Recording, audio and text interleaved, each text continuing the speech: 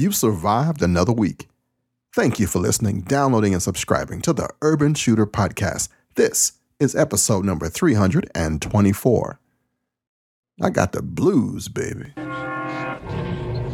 Where? Right over there. Second table from the left. You see it? I see a black man with a gun. Oh, it's all good. That's the Urban Shooter. He's an advocate for self-defense, legal gun ownership, and personal responsibility. Excuse me while I whip this out.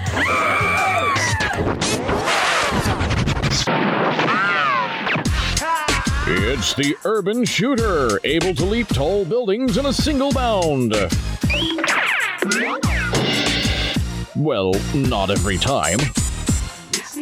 You're locked on to the Urban Shooter broadcast. Ken Blanchard founded the 10th Cavalry Gun Club, a national pro-gun organization for African Americans, and works around the country to promote safe and responsible firearms ownership. Ken was involved in concealed firearms carry reforms in Texas, South Carolina, Michigan, and Wisconsin, and testified in the U.S. Congress against bills or acts designed to prevent law-abiding Americans from legal firearm ownership or concealed carry. Ken Blanchard has been featured on radio and television shows across the United States and Europe, as well as documentaries and movies. Ken has also been featured in the Wall Street Journal, the Washington Post, and now the Urban Shooter himself, Ken Blanchard. Hey. It's time to play. Welcome back to another fun-loving episode of the Urban Shooter Podcast. Yes, I am your host, Pastor Ken Blanchard, also known as the Black Man with a Gun. This is one fat episode. It might go over 90 minutes, so just giving you a warning. I know I could have cut it. I could have chopped it, but this is what happened. I've been working hard on the new book, Black Man with a Gun, Reloaded. I had a deadline, 31 May. And crunch time, I just couldn't get my stuff together. I caught a flu or bug or something from the gym because I just started lifting again. And I'm walking around smelling like a Bengay factory. Yeah. But I'm feeling good. And I'm tired and run down and trying to get my eyes to focus. And I'm broke. Yeah. I'm waiting for Walmart to just lower them prices down to free. They keep saying they go down every day. So what day do they actually become free? Got the Unnamed Church podcast popping pretty good. Every day. 5 to 10 minutes long, 5 to 15 minutes long, somewhere in there, something to get you in your walk with the master. BlanchardChapel.us. Check it out if you get a chance. You know, this show is sponsored by CrossbreedHolsters.com. I think we're still sponsored by NovaArmament.com. I haven't talked to my boys in a minute. Got to go by and say hello. June, my birthday month, got a special thing. Want to try to get a war chest. Yeah, I just learned what that meant. I need a little financial help, fellas. So if you got a few centavos, you can send my way. Look for the link for the war chest on blackmanwithagun.com. Freedom's Network still popping. freedomsnetwork.org. I got a new project. You know, AmericanGunOwner.tv, not real happy with that. Me and the camera not doing too good. The audio thing I bought. But this is what happened. I ran into a guy. We started talking. And I got something new coming. I won't be in it, actually. I'm just directing it. Gonna be something different. Might not even be under the American Gun Owner TV name. That's how hot it is. But I think it's going to be unique, which is pretty hard to do nowadays because everybody is doing so well on the video. I got kind of intimidated. Truth. And then the whole family thing. My family just went nuts in the last couple of weeks. Not my household, but my, mothers, sisters, cousins, wife's family just went nuts. So if you're not living in this house right here, we pretty much ain't paying you no attention. Some of you guys are closer to me than my blood relatives, truth be told. But that's just how it is. Join the new church too. Yeah. It's different not being pastor of it. I'm probably associate pastor or assistant to the pastor. I haven't got an official title yet. Not even trying to get one. We just see what happens. Part of my healing, I guess, from the abuse I just took. But life is good. Summer is here in the nation's capital. I've been applying for jobs left and right. Not even getting a bite yet, but that's okay. Might end up driving a school bus. I just heard there's a job fair for that tomorrow. I figure I could be like that dude in The Simpsons. With the hat on. Minus the smoke and the dope stuff. But hey, I'll wear a hat. Drive a school bus. Maybe. We'll see. Got to get some ducats in here. I took a spare room that nobody was using in the basement and made it into a green screen room. That was kind of fun. So I'm going to have a little mock table up in there, and we'll start doing some video stuff in there soon. Not sure yet if it's just me or the new project. If it's the new project, then there'll be some other people in it, and I'm just directing it. Yeah, you got to make your own way. Story of my life. Got a possible new sponsor, ErgoGrips.net. Talked about them last podcast. I haven't heard anybody say anything about them. Also, got a product from USRack.com. The USRack is RAC.com. They make a really cool gun lock that you can position permanently in your car, permanently in your garage or in your closet, and you bolt it to the frame, and you can't pull that joker off. It's a good, it's better than a bicycle lock, I tell you that. TheUSRack.com. Trying to wrap my mind around that too. Just, if I were to sell that, everybody says just do the YouTube video, but I think my YouTube videos suck in comparison to some others that I've seen thereof. So I'm trying to farm that thing out. Do what you do good and leave the rest to other people. That's my plan. Coming up next on this show, we'll talk about Chicago. Chicago is really close to concealed carry, or Illinois is. And then I'm going to give you the entire discussion I had with some Cosby kids, some real affluent kids that between the ages of 21 and 40, that Black urban professionals invited me to a Blacks and the Second Amendment panel. And in all honesty, I got hostile in that joint. And I'll talk about that in a minute. So without delaying it any further, the 90 minutes might be more than that, but I'm saying it's a long podcast. And thank you for listening. Thank you for being a part of my life. Thank you for tolerating it, brother. If you need to reach me for anything, my email still is blackmanwithgun@gmail.com. My phone number is 888-675-0202. I'm here for you if you need me. I pledge allegiance to the flag of the United States of America and to the republic for which it stands, one nation, under God, indivisible, with liberty and justice for all. All right, let's begin episode number 324, starting off with Chicago first, and then we'll end with the panel, Blacks and the Second Amendment, and then you can hear what I'm talking about.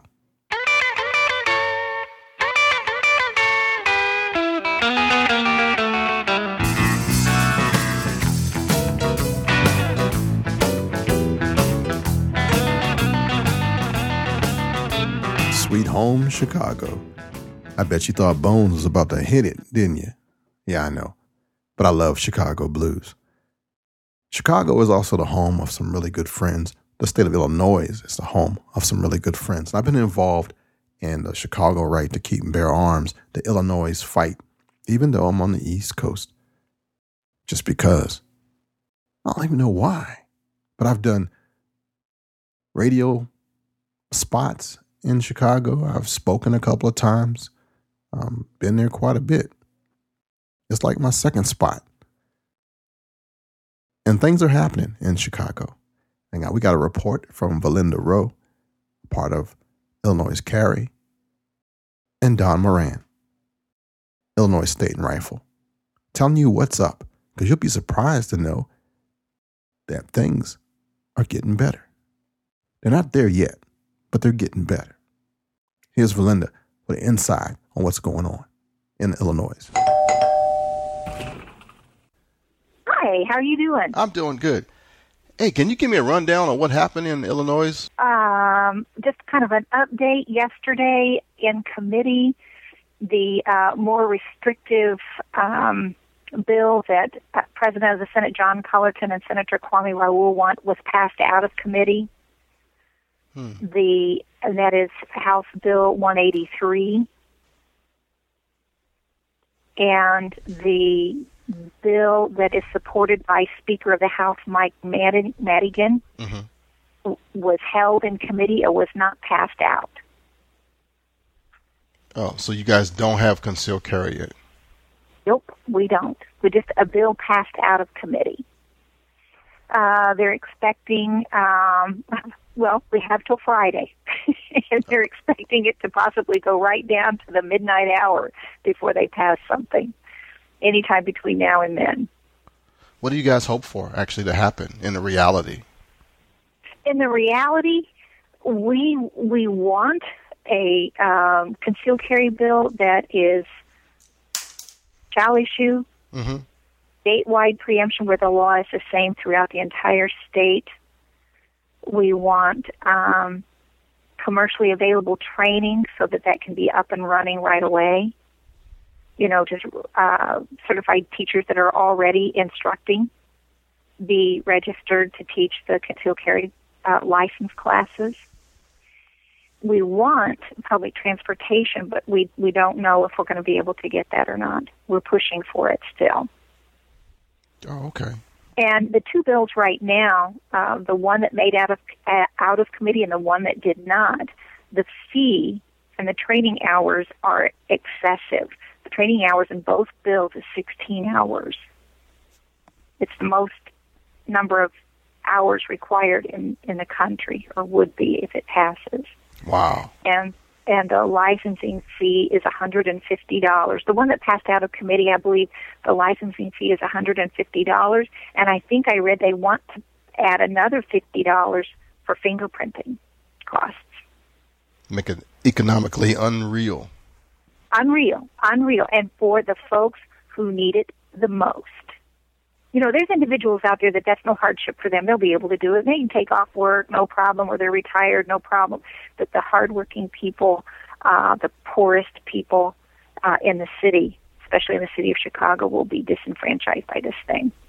Yeah. For folks that don't know, what's your thing? You've been involved in the gun rights in Illinois for a while. You got a position about 10 or something? years now. I am the spokesperson for IllinoisCarry.com. Oh, okay. 10 years. I didn't know that. Yeah, I've been at it since, got involved really in 2004. Became the spokesperson for Illinois Carry, I think, in 2006. Nice. The wind behind the wings, or you've been out front, though? Well, I just keep poking them with a stick, until we get this done. Just keep poking them with a stick. Fortunately, now we've got the court case in the Seventh Circuit Court of Appeals is a pretty big stick. Yeah, it is. So you guys are beating them with legislation, like using their own forces against them too, right? Yes, yeah. At Illinois Carry, we have always said we fight this battle for the right to carry in Illinois on three fronts. The judicial front with the lawsuits, and Illinois Carry was one of the plaintiffs in Moore versus Madigan, and we helped find legal counsel for Mary Shepard in Shepherd versus Madigan. So we fight it on the judicial front, we fight it on the legislative front, what we're doing now and trying to get a law passed, and then we fight it on the electoral front and trying to encourage people to support candidates that not only say they support the Second Amendment, but that they also support law-abiding citizens' right to carry a firearm for personal protection. Yeah, that's what's up. Are you like So a lawyer or something, or? I am everyday citizen. Wow. Just an everyday citizen. My husband and I were the target of a mentally ill family member years and years ago, and that's where our passions come from. When we went to our local law enforcement, county and state law enforcement, they said there's not anything we can do because the man has not hurt anybody yet. Yet. Right.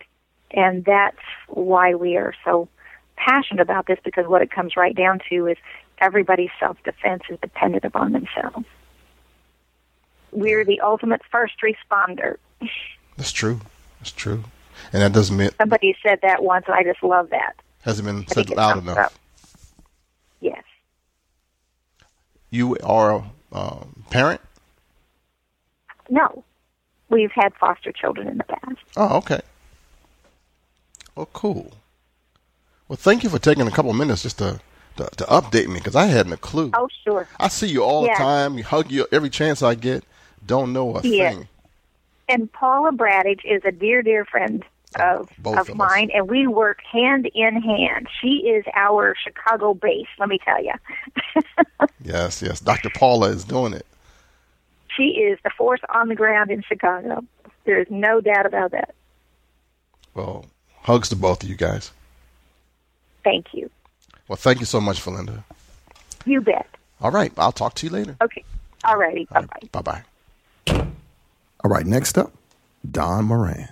Hi, Ken. Don Moran. Hey, man. What's the deal? So it looks like there's a deal that's in the works, and it's going to happen. All right.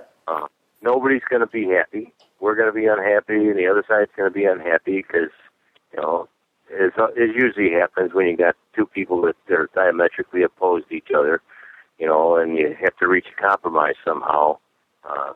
Nobody's going to be satisfied with the result. But I think it gives us a good starting ground. Consider where we're coming from here in Illinois, and we're going to have preemption from home rule authority, so you'll be able to carry any place in the state that's not a prohibited spot. Parks, hospitals, schools, courtrooms, that sort of thing are all going to be banned places to carry. But if the park has a trail that runs through it, like a bicycle or running trail, then the trail is exempt.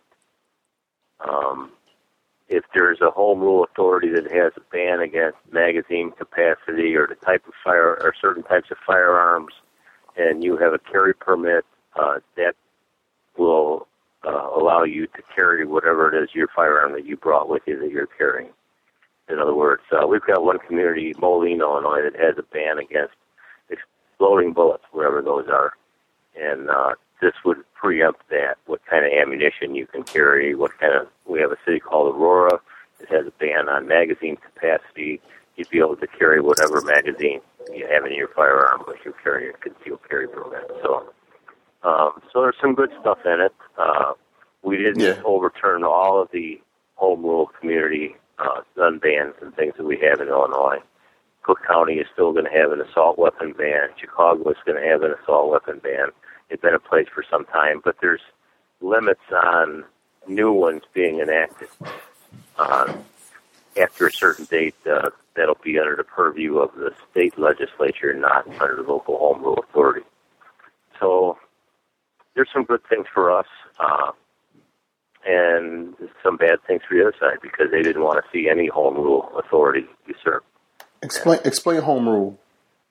In Illinois, if a community is over a certain size or if its population votes to become such, they can become a home rule community, which is allowed to make its own ordinances and with its own fines and penalties. And they're misdemeanors, but they can go up to a year in jail and $1,000 fine. In some cases, like the city of Chicago, if you're caught with a firearm that you're not supposed to have or whatever, they also have the ability to confiscate your vehicle. And certain things are determined by them to be, under their home rule authority, to be contraband per se. In other words, if they have a ban on certain magazines or firearms or whatever, if you have them in your vehicle, they've passed a law that says that if you're in possession of that stuff, then we can confiscate your vehicle and plus fine you and put you in jail for a year. So there's our state constitution allows this, and it takes, in order to override those sorts of laws with our state legislature, the Constitution requires that we have a 3/5 majority in both houses to overrule those sorts of laws. So for us to get the ability to knock down this home rule thing is really it's a huge thing for us in Illinois. We've been after preemption as long as I've been involved in the firearms rights movement for 30 years. All right, man. So there's some celebration to be done anyway, though. Yes, yeah, and it's the first step towards getting it all done. But it's at least it gets us the ability. So if you're carrying a concealed firearm, you don't have to worry about what happens when you go from town to town or county to county. There's 209 home rule communities in the state of Illinois. One county, and the rest of them are all municipalities. So we could have had a hodgepodge of 210 different laws, a state law plus 209 individual community laws that people would have had to try to guess where they were at and what they were allowed to do and what they weren't allowed to do. It would have been a nightmare. For real. Do you guys have a website where all the stuff is going to be put up eventually? Information? You can actually read, this is House Bill 183, and if you go to www.ilga.gov, and on the left side there'll be a little search box. You can search for HB 183. It'll come up. Then you need to click on the link at the top that says full text. Then click on Amendment 5. Amendment 6 just cleaned up a couple little words, but Amendment 5 is actually the bill itself. All right, man. Thank you for that. This will help out a lot for all those who are interested in what's going on in Illinois. Yeah, we're getting there. We're getting there. We would a lot of people, there's a lot of consternation. A lot of people were like, "Let us go over the cliff." The 7th U.S. Court of Appeals decision will be applicable on June 9th, and Illinois will have constitutional carry. But with this home rule thing that we have in Illinois, we would never have constitutional carry. We would have a nightmare and patchwork of all different sorts of laws and ordinances all over the state, and it would be impossible for somebody to know where they're at and what they're doing. A bill is really in our best interest to get some sort of bill on the books that everybody gets the opportunity to find out exactly what they can do and where they can do it and where they can't. Keeps people out of trouble, and we don't want to see people getting into trouble that are well-meaning. So you guys kind of work this as a tactical move, a smart move, using your brain instead of your brawn. Well, back in 2006, when I came on as the president of the association at our annual meeting, I asked our membership, I asked them if they would consider us adding a litigation branch to our toolbox. We'd had lobbyists in our state capitol for years and years and years, and we were never able to really move the ball. And I suggested to our membership that it might behoove us to start doing some litigation and to leverage the legislative side, to leverage the lobbyists.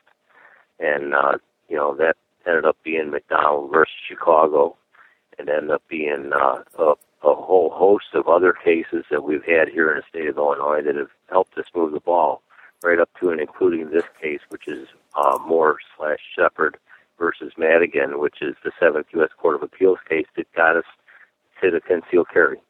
So working on both sides of the street seems to be the thing that is effective.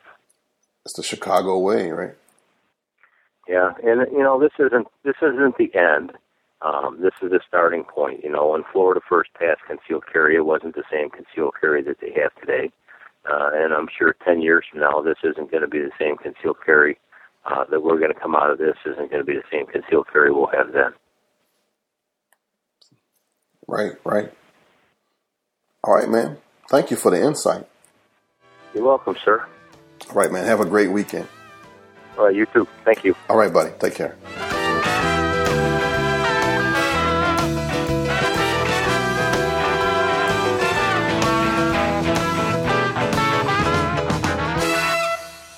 All right, next up is a little dialogue that went on between three panelists and about 40 or 50 young urban professionals out of Washington, D.C.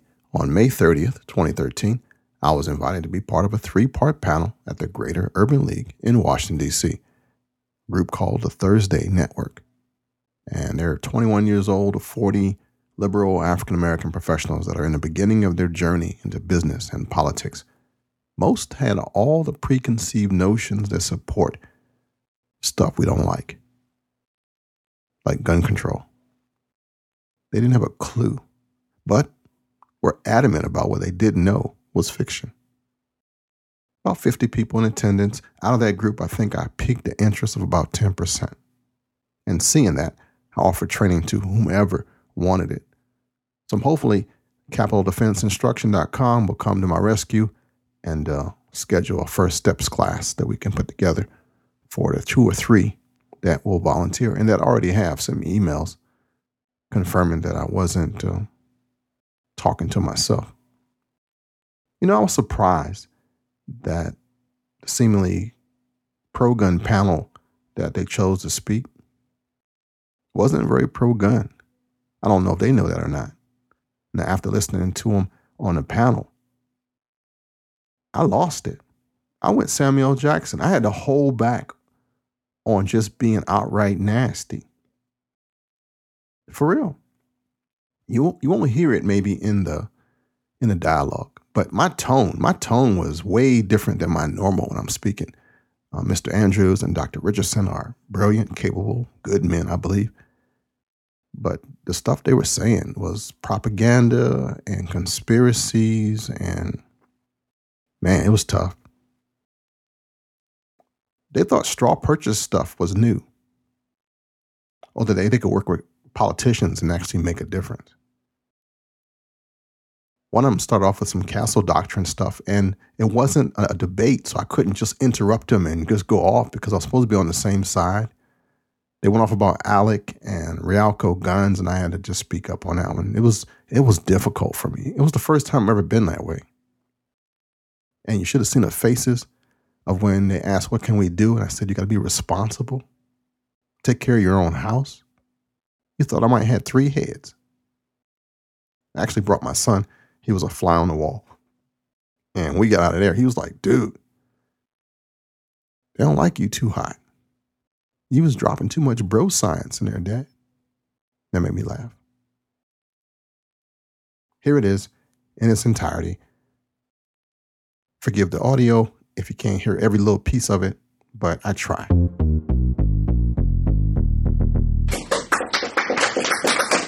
evening, everybody. How's everybody doing? Doing good. Good. I introduce our panel. First, we're going to have Brandon Andrews. Mr. Andrews serves as the Executive Director for Insight America, an organization founded by former Congressman J.C. Wasser to provide a nonprofit organization that exists to empower communities of color with policy solutions. Mr. Andrews, come on. The next panelist is going to be Ken Blanchard. Mr. Blanchard is a Christian evangelist, author, and gun rights activist with a background in counterterrorism and police instruction. Mr. Blanchard is a former U.S. Marine trained by Department of State and the Central Intelligence Agency. Last but not least is Mr. Richardson. Mr. Richardson is a PhD. He joined the African American Studies faculty at the University of Maryland College Park in August 2006. He is an associate professor in the department and also serves as the director of Young African American Males in Maryland Violence Intervention Program Prevention Research Center in the School of Public Health. Come on up, Mr. Richardson.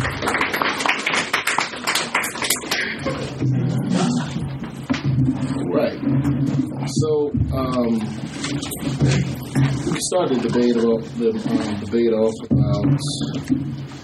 about the Newtown event.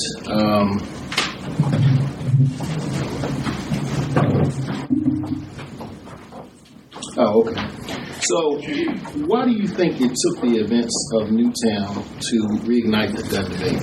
And we'll give that question to Mr. Richardson and maybe Mr. Blanchard and Mr. Andrews if you want to add anything.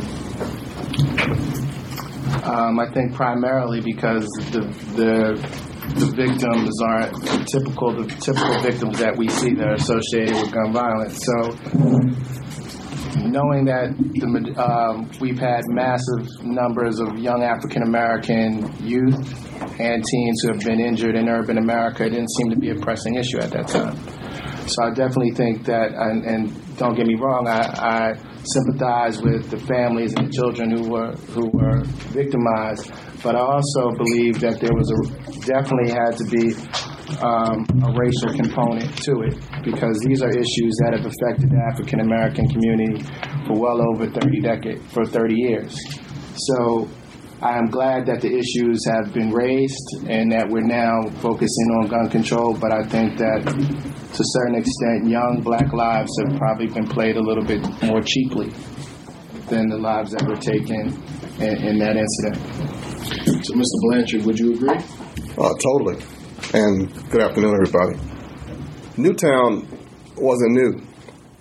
Violence isn't new. Kids have been getting killed for centuries, for decades. What happened this time is, well, let me go backwards. Gun control is not new. Ever since the creation of gunpowder, it's been an issue who had power. Before Newtown, the people who make money in fear and gun control were almost non-existent. They're almost gone. Nobody cared anymore. When Newtown came, they got a chance to infuse the system with new legislation, new fear, new tactics, and bring everything back. Actually, nothing that you hear now is new. None of it. Not one thing. Before Newtown, it was Columbine, 2000. Before Columbine, it's always been a horrendous thing. Even back in the 60s, there was a guy who climbed up a tower in Texas, and Senator Kennedy wanted to ban 30 caliber rifles. That was the assault weapon at the time. None of the argument is new. Mr. Andrews, any thoughts? Yeah, sure. So the human factor, as with a lot of things in the public policy sphere, kind of caused the gun debate to bubble up to the top. It created, I guess, a good nexus of interest and a need for a solution to the problems that we see in our nation. And so, although with the stall, and we can talk about this later, in the U.S. Congress currently on gun measures, I think there's still a great opportunity for us to find a solution and move forward with it. And it's unfortunate that it took Newtown for it to happen, with, as my brother here mentioned, similar things happening in urban communities weekly. But we have the opportunity, and I hope we'll take the chance to move forward and find a solution, hopefully. Okay. We're going to stick with you, Mr. Andrews. It's a great point you brought up about what's going on in Congress. The issue remains one of the most divisive, which is gun control with the American people, and Congress is left to sift through it all. What insight can you provide as a former congressional staffer as to why the issue continues to be so difficult to legislate? Well, when you think about the gun debate now, I think that what comes to most people's mind is gun registration and background checks. And so the question becomes, why do members of Congress, in particular Republican members of Congress, have an issue with registration and background checks? Now, to answer that question, you have to go back to really the founding of the nation.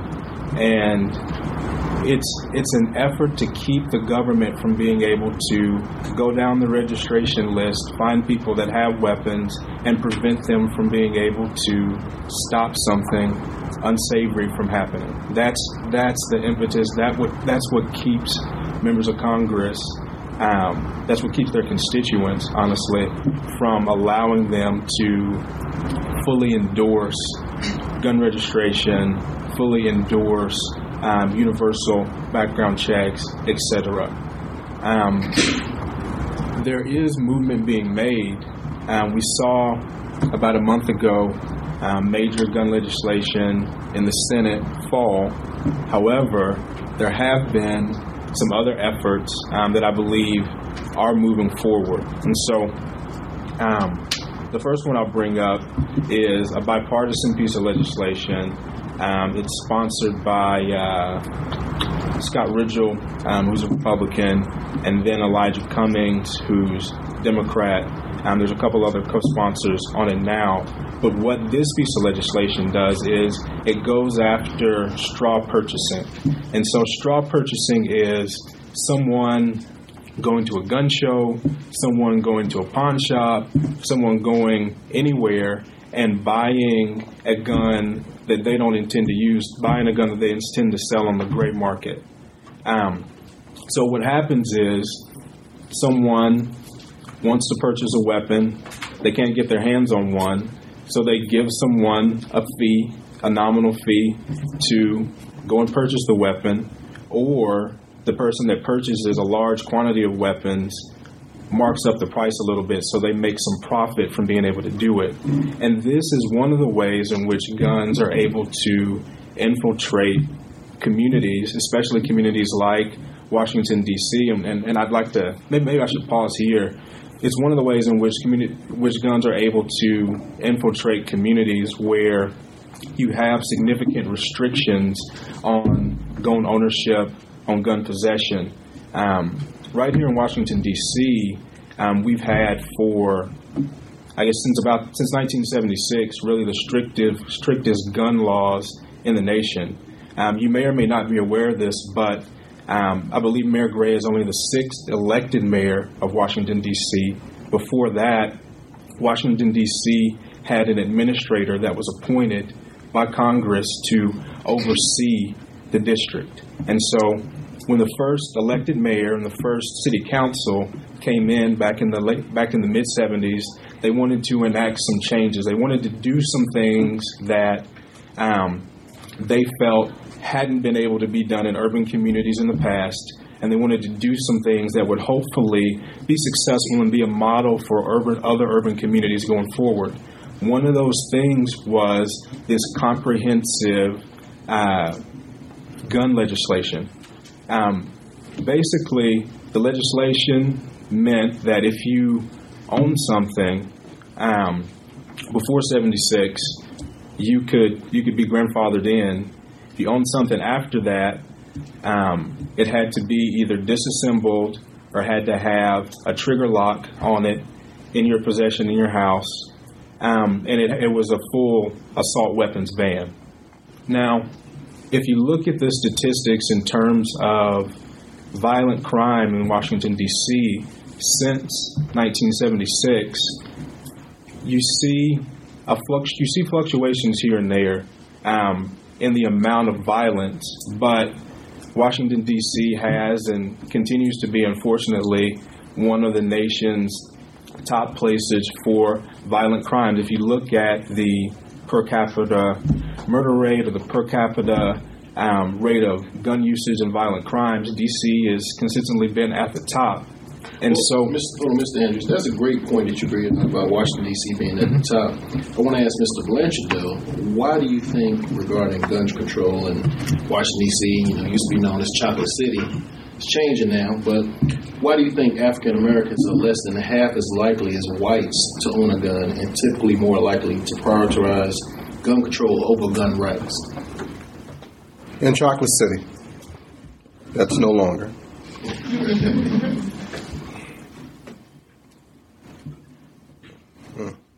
It's cultural. It's conditioning. We have, I give an example. all the gun laws that are created in this country, the very first ones from 1630 till now, all have a nexus of the black person. The African was always involved in the gun law. We have a culture of being prohibited from owning a firearm. It was so prohibitive that you could get killed, you could get pulled out of your house. So we have mothers matriarchs who kept our families together, that wanted to keep their sons out of the work camps, out of trees, out of being slaughtered, forbid guns. Well, this continued as a tradition almost right up till we went from migration from the South to the big jobs in the city. Big Mama says, no guns in my house. Don't have to know why, just no guns in my house. I want to keep you safe, boy. I want to keep you right. Well, this continued until it became like a cultural thing of only the country people do this. And it kind of separated us. We've kind of continued that on without even like digging into it deeper. But we still have mixtures that still do it, that are our academics, our military, our police, the cultural conscious are still and the hunters, the traditional people, still involved. But for the most part, we have a culture that has kept us from it. I think we see a lot of victims, honestly. I think that, and I take your point on the cultural piece, but I think when you look at victims of violent crimes around the nation, they are very often black, they're very often Latino, and I think people get tired of seeing it, and they don't understand why you continue to allow folks to have guns when guns are the primary way that African American men before the age of 35 are being killed or are dying. Every victim has two choices. You'll either say, stop the madness, somebody fix it, or never again. 50-50. You either say, I'm taking charge of this, it's no longer going to happen on my watch, or somebody help me. That's what you hear. So, Mr. Richardson, what are your thoughts on that? I want to get to your earlier question regarding the legislation. One thing that people need to be aware of is that there's an organization, I was mentioning this earlier, and the name of it is ALEC, American Legislative Exchange Council, which works with the NRA to support legislators and actually have legislators that are part of their organization, which draft gun laws almost verbatim. So you have legislators and corporate sponsors such as ExxonMobil, Pepsi, Kraft, as well as I think the other one is I'm blanking on, it's Kraft Mobile, and you have I think Subway as well. That all of these corporations are involved in this organization, which serves as a lobbying group for the NRA. So, for example, in Arizona, 49 of the legislators in the state legislatures are part of that organization. So you have legislators that have created an organization that has basically worked with legislators to create laws which are basically placed into law verbatim. So, for instance, Stand Your Ground. That was created by ALEC. If you could tell the audience, those who may not know what Stand Your Ground is. Stand Your Ground is the defense used in the Trayvon Martin case by Zimmerman, which basically means that a person has the right to defend themselves if they feel like they're being threatened and don't have to flee or retreat. So that law was actually created by ALEC. The privatization movement that you're seeing across this country, and it doesn't just apply to gun laws, it applies to just about everything that we're seeing being privatized, and that includes education. So when you look at the privatization of education, and you look at even D.C. being one of the cities that has the largest school privatization movement, you can see the correlation between why there's so much violence in this country and these organizations having something to do with fueling it. So, and in addition to, you mentioned the gun trafficking issue. The ATF, I think no less than maybe a year or two ago, there was a scheme called the Fast and the Furious, where guns were allowed. The ATF was supposed to be trailing straw traffickers.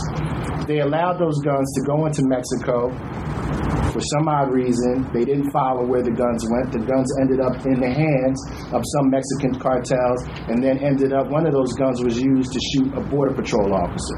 And only then did it become an issue that we're allowing guns and straw traffickers to float around this country.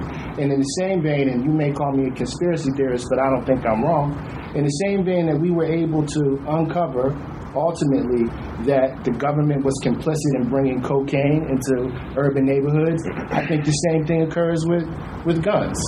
I mean, we have in Prince George's County, there's a dealer, it's called Realco. 25 to 50% of all guns found in gun crimes in Prince George's and D.C. can be traced back to this one dealer. But do you think they're closed? No. In their defense, though, they're the only game in town. Exactly. If you're the only store, every gun that's going to come out of there, some of them are going to be bad, some are going to be good. But there still hasn't been any pressure to do anything about it. They haven't broke any laws. That's why they're still in business. Right. They haven't broken any laws, but clearly they're attached to new 2,500 guns that have been related to gun torture. Auto dealers and truck dealers that have cars getting killed, same deal. So, Mr. Blanchard, what is your opinion on that? You're saying that it's Realco, and I think is that the one that's on Marlboro Pike? Mm-hmm. Yeah. So they're the only game in town. They're kind of getting scapegoated at the same time. Now, what's going on there? Why? First of all, why do you think they're the only game in town as far as in Prince George's County? Oh, I'm sorry. We were talking about Realco. You were saying that they're the only game in town, the only gun dealer is it Prince George's County? No, just in that area. Close in that area. And Dr. Richardson was saying that they're responsible for how much? What was the percentage again? They're responsible for, they found anywhere between 25 and 50% of all guns and gun crimes traced back to that dealer. Right. Okay. And you were saying something about that. My point was, 20 years ago, if you wanted to start your own business as a firearms guy, you had to apply to a federal background check, get your fingerprints, get all your licenses, and have your residence ready to go so that anytime that the ATF wanted to come and check on you, you could be checked.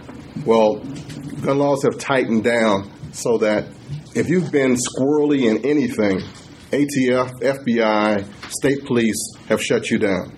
Right now, Realco is the only, besides them and a couple of ranges, the only place that you can buy firearms in that area within square miles. So saying that, every gun that comes out of there has the potential to be used in a crime. And how can that happen? If I have a firearm, I buy it from Realco. I don't secure my firearm. I leave it in the back of my car. My car gets robbed, I get jacked, I lose my vehicle, the trunk gets popped, that gun is missing. It's now in the street. I file a police report, I lost my firearm. 2 weeks later, they say that gun was used in the commission of a crime. It is traced now back to Realco. It's just that simple. They're the only game in Prince George's County. That's how they can get the thing. That couldn't possibly be representative of all the guns that are caught in gun crimes that someone's had their gun stolen. You believe that? Yes, I do. Yes, I do. Well, let me ask Mr. Andrews, since he's the policy person, he's the legislative person. The recent mass shootings have heightened the gun discussion to levels previously unseen, as we've kind of seen here somewhat tonight. Yeah. Both sides appear to be firmly planted in their respective corners. Where's the middle ground on this debate? Is there a middle ground? Is it possible? So I think the middle ground is what I mentioned earlier, and what you mentioned with Fast and Furious. It's beginning to get after the bad actors. It's beginning to get after the folks that aren't law-abiding citizens that would be involved in these background checks, that would be involved in this registration that's been proposed. I think you see with any issue when you're on Capitol Hill that folks are going to have on the right side what they want. Folks are going to have on the left side what they want. So you've got to find a way to marry kind of the two needs, the wants of the two sides. And I think everyone wants the violence to stop. I think everyone here, Urban League and other organizations that are working in urban communities, want the violence to stop. And the easiest way or the best path forward right now on Capitol Hill is going to be going after those bad actors. So I started explaining a little bit about kind of the history of gun laws in D.C. To kind of give you an example of where the two extremes are. You have what happened in Washington, D.C. since the 70s being seen largely as not as effective as folks thought it would be. Personally, as someone that deals with public policy, prohibition on a macro scale doesn't really work in public policy. I mean, we've seen that with alcohol. We've seen that with marijuana.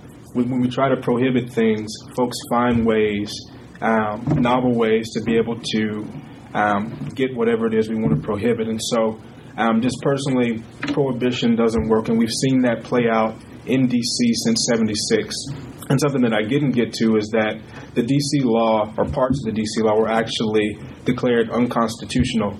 It was said that they violated the Second Amendment rights of D.C. citizens, and this was back in 2008. The case, if you want to look it up, it's District of Columbia versus Heller, if anyone's interested. But parts of it were declared unconstitutional. Some parts of it remain. It's still very strict and among the strictest in the nation. But we have that extreme this year. Then we have some folks on the other side of the issue who say we shouldn't have any registration, we shouldn't have any more accountability in the system. We just have to ensure that we are going after the bad actors, ensure that we are enforcing the laws that are currently on the books. And then you have, Wayne LaPierre, he says that we need to have armed guards in schools, etc. And so neither one of those extremes is something that's going to be palatable, and neither one of those extremes is really practical.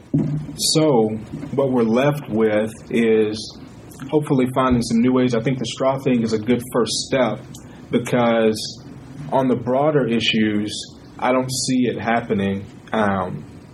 I really don't see it happening this year on the broader issues. On some of the smaller things where we can take steps forward, on some of the agency pieces where we can put pressure on agencies to increase enforcement.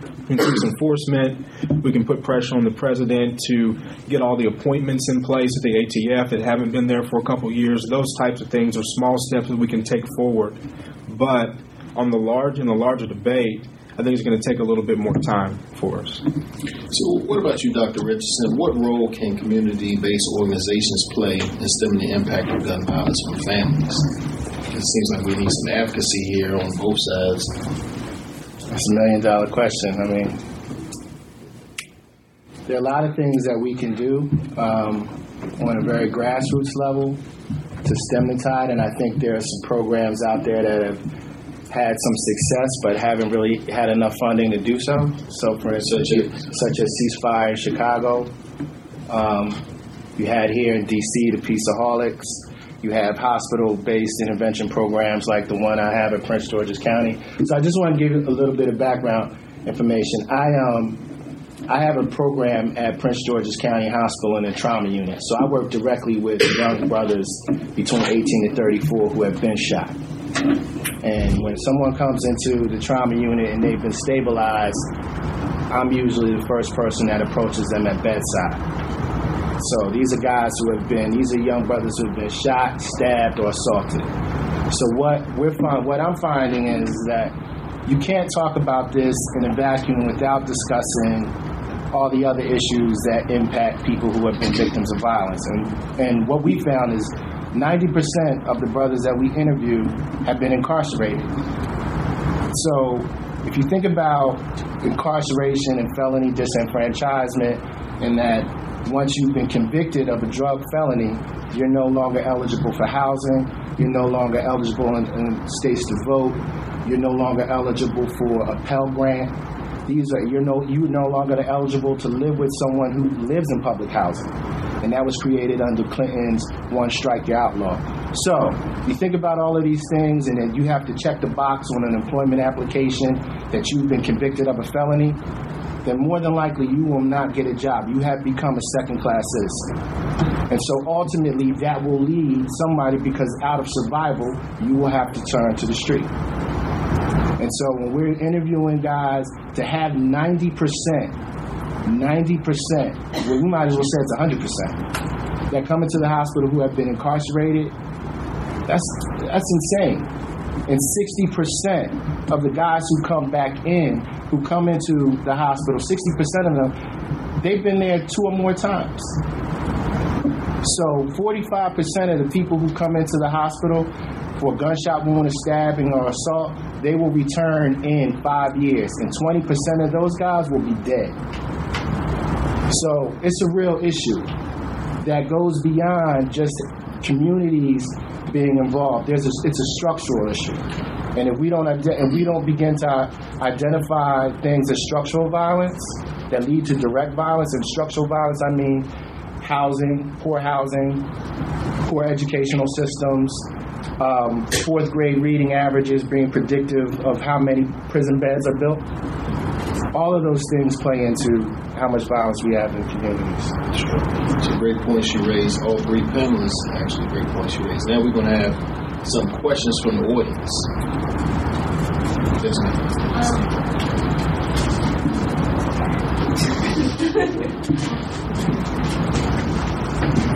Good evening, everyone. My name is Asia. First, not really a question, it's a comment. I don't think your response fully answered the question you said about the question you asked about how can communities get involved. Yes, it is a structural issue, but I don't think anything really happens in this country without it starting at the home base first within the communities. We've seen that, with in New York City when they had the protesters. I'm talking about the 99%ers. You don't really see big change like that happen until something drastic happens. And we don't need another 9/11 attack before people start to pay attention to the issues. An issue like this, especially because random people, I guess these crazy people, every maybe 5 to 8 years, there's a big attack like this, whether it's in Newtown, whether it's Columbine, wherever. But it happens, and it happens really often. So, I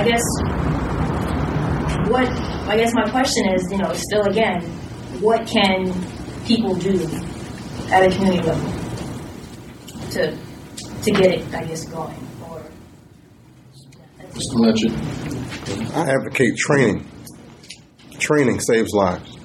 If you know what a firearm can do and cannot do, you can help your neighbor out. You can help your child out. You can help your school out. You don't need armed police officers. Sorry, Wayne.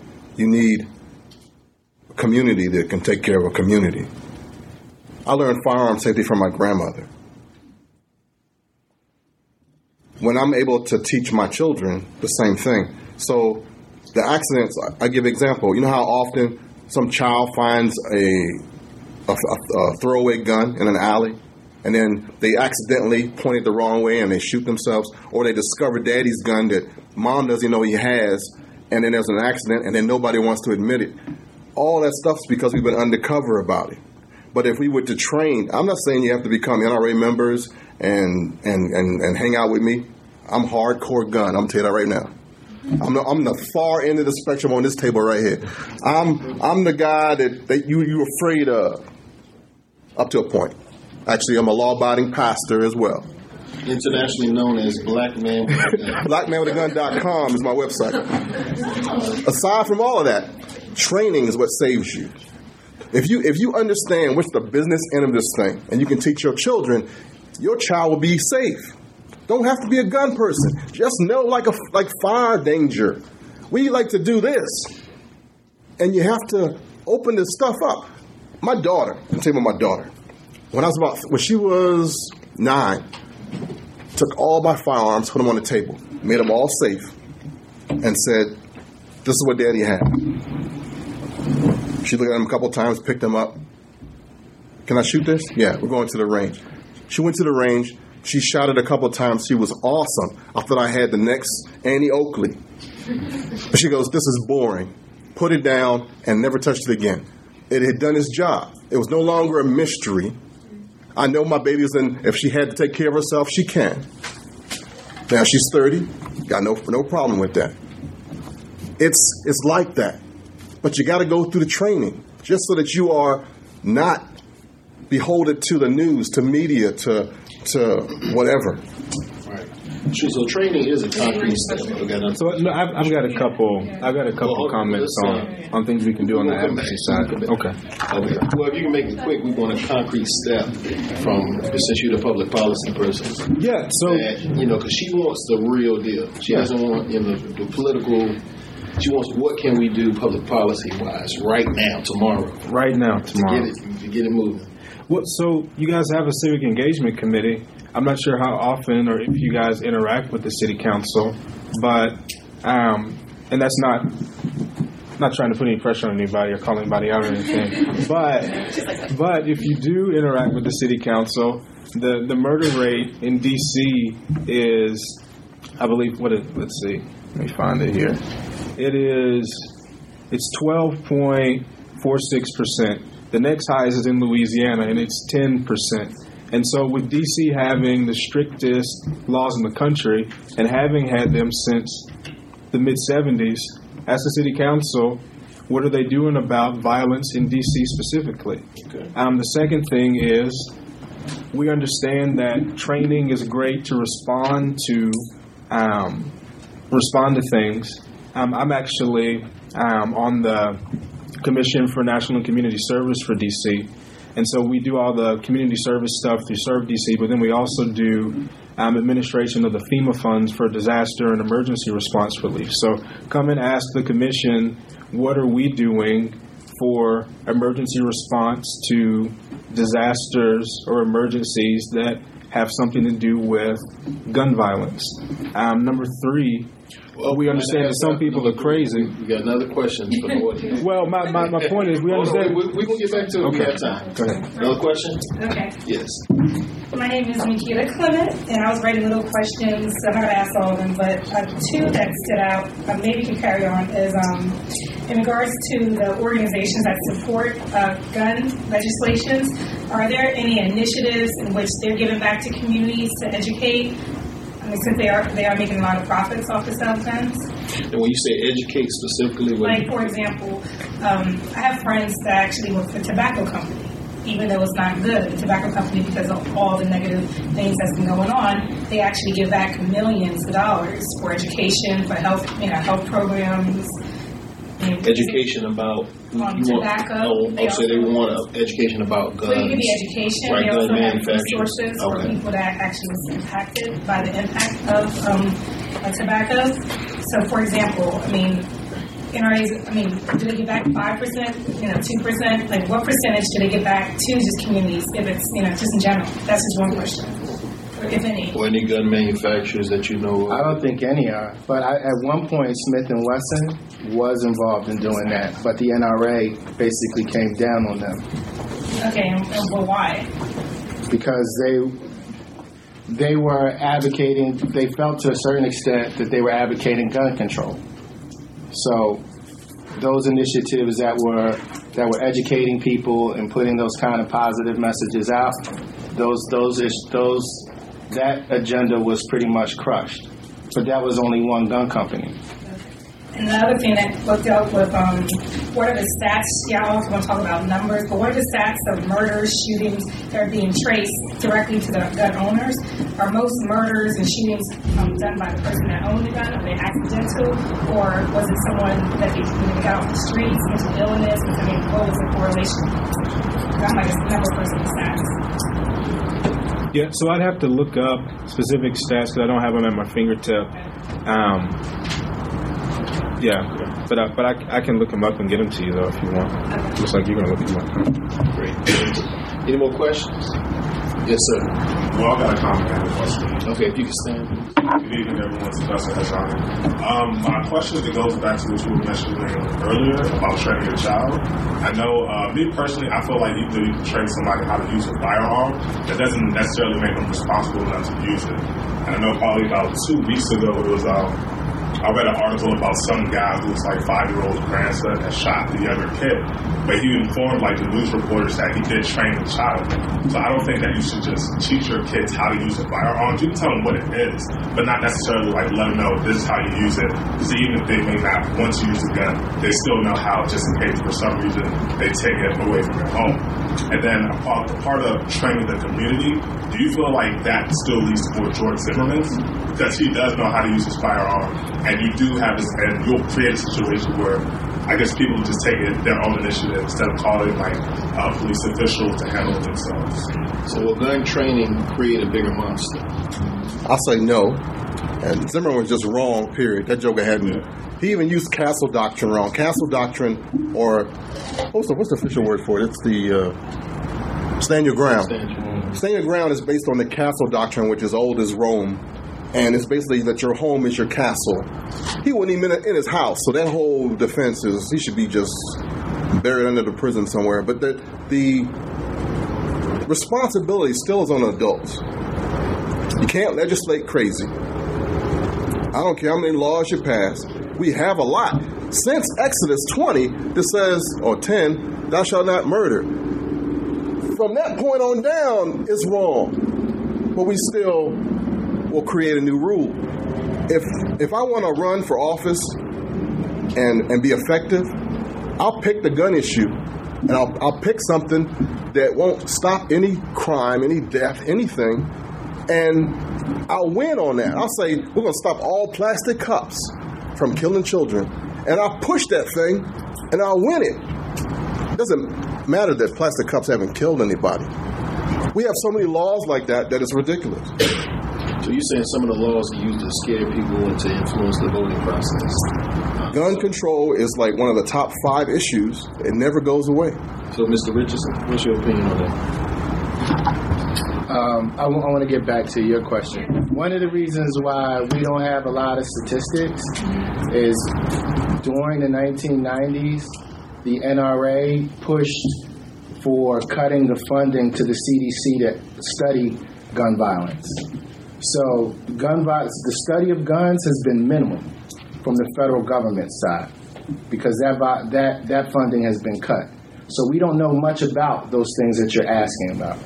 I mean, there may be minimal data, but there could be much more data if there was more funding being pushed to either the National Institute of Justice, which is the research arm for the Department of Justice, or to the CDC to look at those issues. So, what was your other question? Oh, okay. We got one more. We got another question. I don't know who was first. Take you first. Yeah, no, that's fine. You still go ahead. Baylor Reynolds. My question is: over the last couple of months, there's news about a 3D gun, a plastic gun that's being printed out. And I want to get you guys' comments on that gun, the availability of that gun, and also the government removing that gun from being online, even though you can still get it if you know how to find it. So with a 3D gun, it was this guy. So I'm familiar with it. Sure. Number one, I don't think most people are buying 3D printers. They aren't common in households at this point, number one. And number two, although you can program it to make a gun, the gun that would be made, it wouldn't be the first choice, and you're not going to be able to do an incredible amount of damage. And that doesn't mean it doesn't present a problem that people can create a weapon that they can create a firearm that they would have to go through a process to get otherwise in their own home. It's a policy issue, and it's like a lot of things. I handled tech issues when I was on the Hill, and so technology frequently outpaces the ability of any legislative body, especially the U.S. Congress, to be able to legislate rules, to be able to come up with how the industry is supposed to be regulated, or if it should be regulated at all. I think it's a positive first step to immediately remove the info from the web, but like you said, folks can get it if they want it. I think that's going to be something that's going to be wrapped up in the privacy debate as we're going forward. I think if you look at the debate that we had around SOPA and PIPA over the past couple years, the debate that Facebook and Google, etc., have been in around privacy and around use of information, around the internet being truly free, is going to get wrapped up in that. But it's a danger that's kind of out there. Yeah, there's not policy on it now. Mr. Blanchard. Let me tell you about this one. The plastic gun. You got the 3D printer. The big machine requires you to do a whole bunch of stuff. Everybody can't buy one. The part that's called an actual regulated firearm that was in question was the lower receiver of an AR-15. I'm not going to go into details about M16s and rifles, but it's the small part right before your hand that you throw the magazine in, not the whole gun. That word plastic gun and that whole fear happened again back in the 80s when the Glock first came out. Everybody was afraid that the Glock was this plastic gun made from polymer that was going to get through the airport and it was going to be this dangerous gun. Even if you look at Die Hard 1, Bruce Willis even mentions it. He's got a Glock. That thing can go to the airport. It was part of the myth of the plastic gun. Like I said, everything is the same. Well, this year, now, in this time period, it's the myth of the 3D printed gun. And the part that's printed is so small a part. You still need metal. You still need a whole lot of other parts to actually make this thing work. So it's a part of the hype to get people to move in a certain direction. There's no threat right now. Okay. Question for the witness. I think he was next. Did you still have a question? Do you want to go? Well, I was going to go based on your comment that you mentioned. If you could stand, please. I was going to go based off your comment that you mentioned earlier in regards to like guns having a correlation with, property. Mm-hmm. Look at the inner city. Mm-hmm. A lot of people are trying to struggle, trying to, find means to make. They go to, as you said, prison. They come back, they can't find a job. So there's a strong correlation as to, if I keep on getting locked up, it's the only means. So I have to protect myself. I'm trying to, hustle, whatever, So I can agree with you on that part. But if you look back in history, right, the Italians, that's mafia, there's a correlation between that, right? So as the Italians gain wealth, they start their own businesses, then you don't hear anything about the mafia. If you look at the blacks, I think having more black-owned businesses will actually help our cause. If you look at it in the grander scheme of things. Because if you have more black-owned companies, they employ other black-owned people, right? I mean, black people. Right. Like prisoners and people, ex-cons and stuff. Right. And that way, help the whole surrounding community. Right. But I think and I think you make a great point in getting to what the community can do. And you said that we should be employing, black businesses should be employing other African Americans. Well, I agree totally, because right now the prison industrial complex is employing hundreds and thousands of black men and black women. So what is the prison industrial? Prison industrial complex is the intersection between public and private interests, where there's a profit made on incarceration. So if you can buy stock in a private prison on the New York Stock Exchange and the Correctional Corporation of America. You can buy it from the GEO Group. There was recently University of Central Florida was named after a private prison, and activists got together and stopped it. So what you can do on a community level is you need to follow the money. So if you follow the money as a community activist in the same way that apartheid was destroyed in South Africa, was primarily because there was a boycott on all the corporations who did business with South Africa. And students led that movement. So if students can lead that movement, then clearly educated young black professionals can lead a movement where they begin to identify those corporations that are tied to organizations like I mentioned, like ALEC. Like the Nation of Islam is one example. Like the whole civil rights movement, there was actually into this whole ideology of establish our own center of business. We all buy own black-owned businesses, so we can profit. Right, and I agree with my brother as far as being an advocate, being pro-gun. I mean, look at the Black Panther Party, right? There's a documentary called Negroes with Guns. I don't know if anybody has ever seen it, but you need to check it out. It's based on African American men in Monroe, North Carolina, arming themselves. So the last thing that the federal government wants to see is what? Black men arming themselves, which is why COINTELPRO was created to suppress and get rid of organizations like the Black Panther Party who believed in the Second Amendment, but also believed in empowering their own communities. All right, well, we're running low on time. We have one point on that. We have one more question. No, it's relevant. I understand, but we have one question. We're running out of time. We're going to get back to you. That can be your final thought. Okay. So you stand up. So there's obviously a lot of different viewpoints on the panel. I'm curious to know if you can pick one step for us to make some progress on this whole issue of violence from the far right, from the far left. What would that one step be? We talked about different root causes: incarceration, poverty, mental illness, which wasn't mentioned a lot, but there's a lot of things that could go into violence. And regardless of whether there should be gun control or not, or how much there should be, there's something that could be done, even if it's just one step. So I'm just curious from each of you what that step would be, in your opinion. Parents, take care of your children. Take care of your household. Each one grab your own home. Make sure that your house is right. Can't work by everybody else, but your house should be right. Whatever right is, it should be your house. Make a rule for your house. So my thing, one, go online, find the Gun Trafficking Prevention Act of 2013, which addresses straw purchasers, which is really the piece of legislation that goes after bad actors, and I think the piece of legislation currently that has the best chance of moving forward in Congress.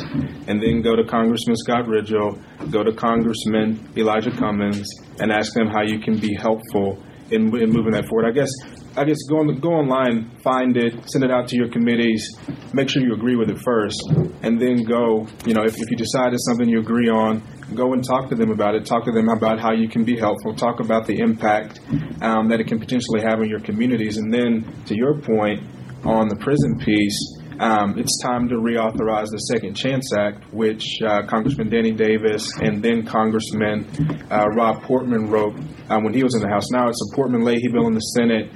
Congressman Davis has a companion in the House, but it directly addresses training for formerly incarcerated Americans. And so it in particular affects folks from communities of color. And so those are two things. One that goes after directly the issue of gun violence and bad actors who are doing the straw purchasing for other folks. And then secondly, it goes after the prison issue, which you mentioned, which is important. I think one of the best ways to do it is through the media. And so I think that, you've had campaigns like the Truth Campaign, which was instrumental in getting people to reduce the level of smoking. But I think we have to have that same kind of grassroots kind of campaign come out of our own community. And the way that message is going to be spread ultimately will be through the media. Because one of the things right now, we know that kind of less than, I think, 1% of all radio and television are owned by African Americans. So unless we begin to control the media, and the Koch brothers, who are part of this privatization movement, I don't know how many of you have heard of them, but they're trying to buy all the television stations in this country to push. And Koch brothers, just a little insert, Koch brothers had contributed $29 million to PBS. actually a documentary that PBS was going to put on about the Koch brothers, and they took it off because some people are thinking about exactly. So I think that one of the ways that we can do it is definitely have a media campaign, but I can't underscore the necessity of addressing this issue of incarceration and how I feel like incarceration is really tied to not just violence, but the entire social disorganization of our communities. Okay, well, Mr. Andrews, I'm going to let you start out the last thoughts of the night. Make your point or whatever you like to say. Or whatever I like to say. Yes, sir. Okay. Well, again, I appreciate the invite from you guys. And in my bio, failed to mention the most important piece that Mr. Davison, your president, and I are from the same state. So always happy to be supportive of him and of Alabama.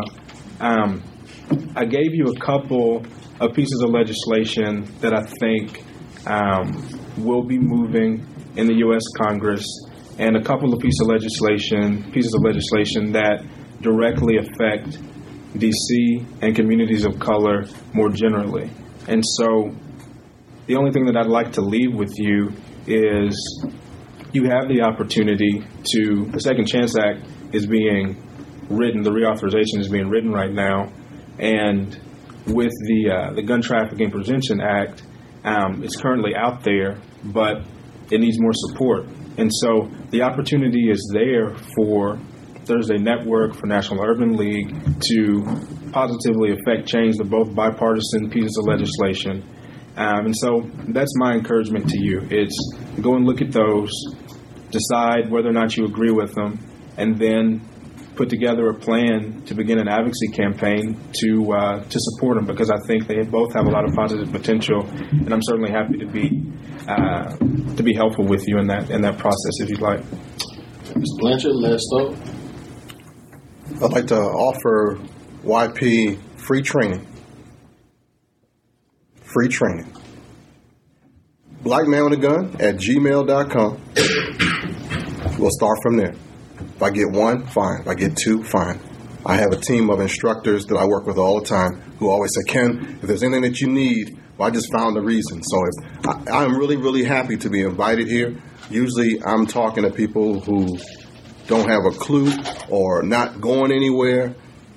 You guys made me so proud just being in a room with you. You have no idea. I've been doing this for 20 years. When I started in 1991, all I wanted to do was be the community guy to help our neighborhood. I had no idea about the history, about the fear, so my whole plan got shut out the window because nobody wanted the training I was trying to offer. It took me 20 years to get back around to where I can do it now. But if you want help, if you want some inside stuff, contact me. Thank you. Dr. Richardson. I think ultimately you have to step outside of your comfort zone. I mean, I can't offer any real policy issues per se because I think we've kind of discussed them, but just on a very personal level, you know, we're very fortunate to be in a position where we're educated, and there were, you know, we've struggled a very long time to get to this point, and a lot of people have sacrificed their lives to get us to this point, and that we have to be very comfortable with stepping outside of our comfort zone because far too often we're not willing to do it.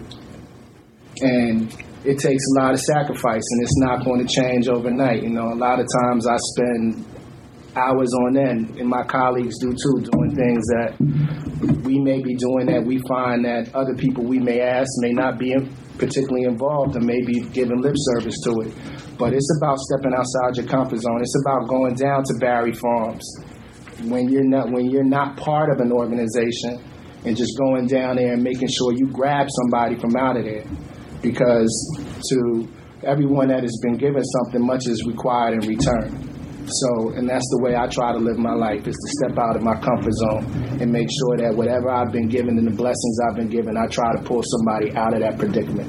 So I think the first thing you have to do is look in the mirror before you start anything and decide what you're willing to do and what sacrifices you're willing to make, because people looked in the mirror and they died for their sacrifices for us to be here. So unless you're willing to go that far, then it's really no point And that's the first decision you need to make before you do anything else.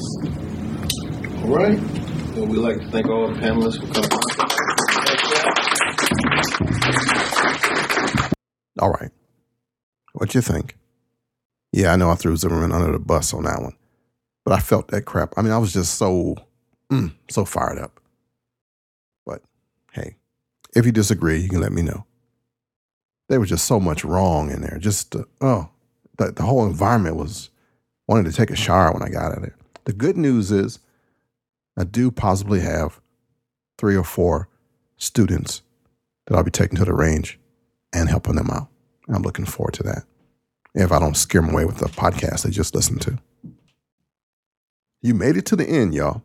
Again, this show is sponsored by CrossbreedHolsters.com, NovaArmament.com, ErgoGrips.net, and you. Please consider supporting a brother with the war chest effort. There'll be a link to it on the site. That's all I'm going to say about that.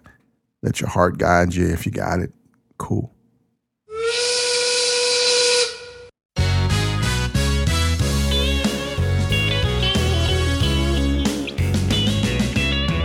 Born under the bedside. I've been down since I began to crawl. If it wasn't for bad luck, wouldn't have no luck at all.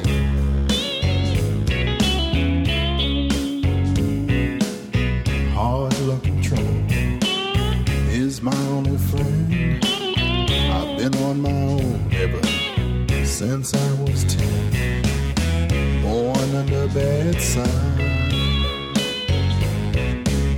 I've been down since I began to crawl.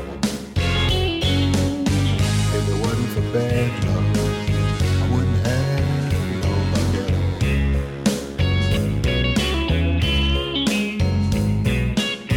I can't read, haven't learned how to write. My whole life has been one big fight. Born under bedside. I've been down since I began to crawl.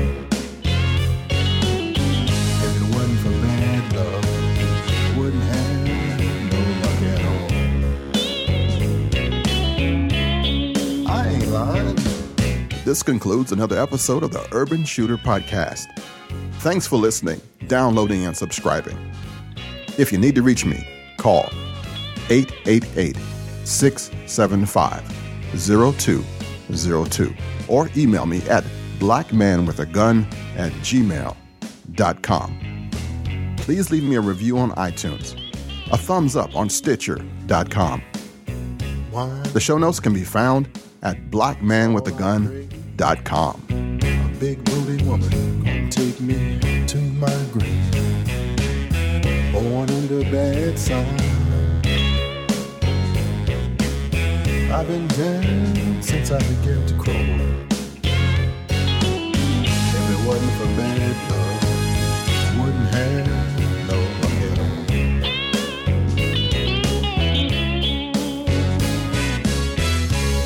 I'm the black man with a gun. Shalom, baby.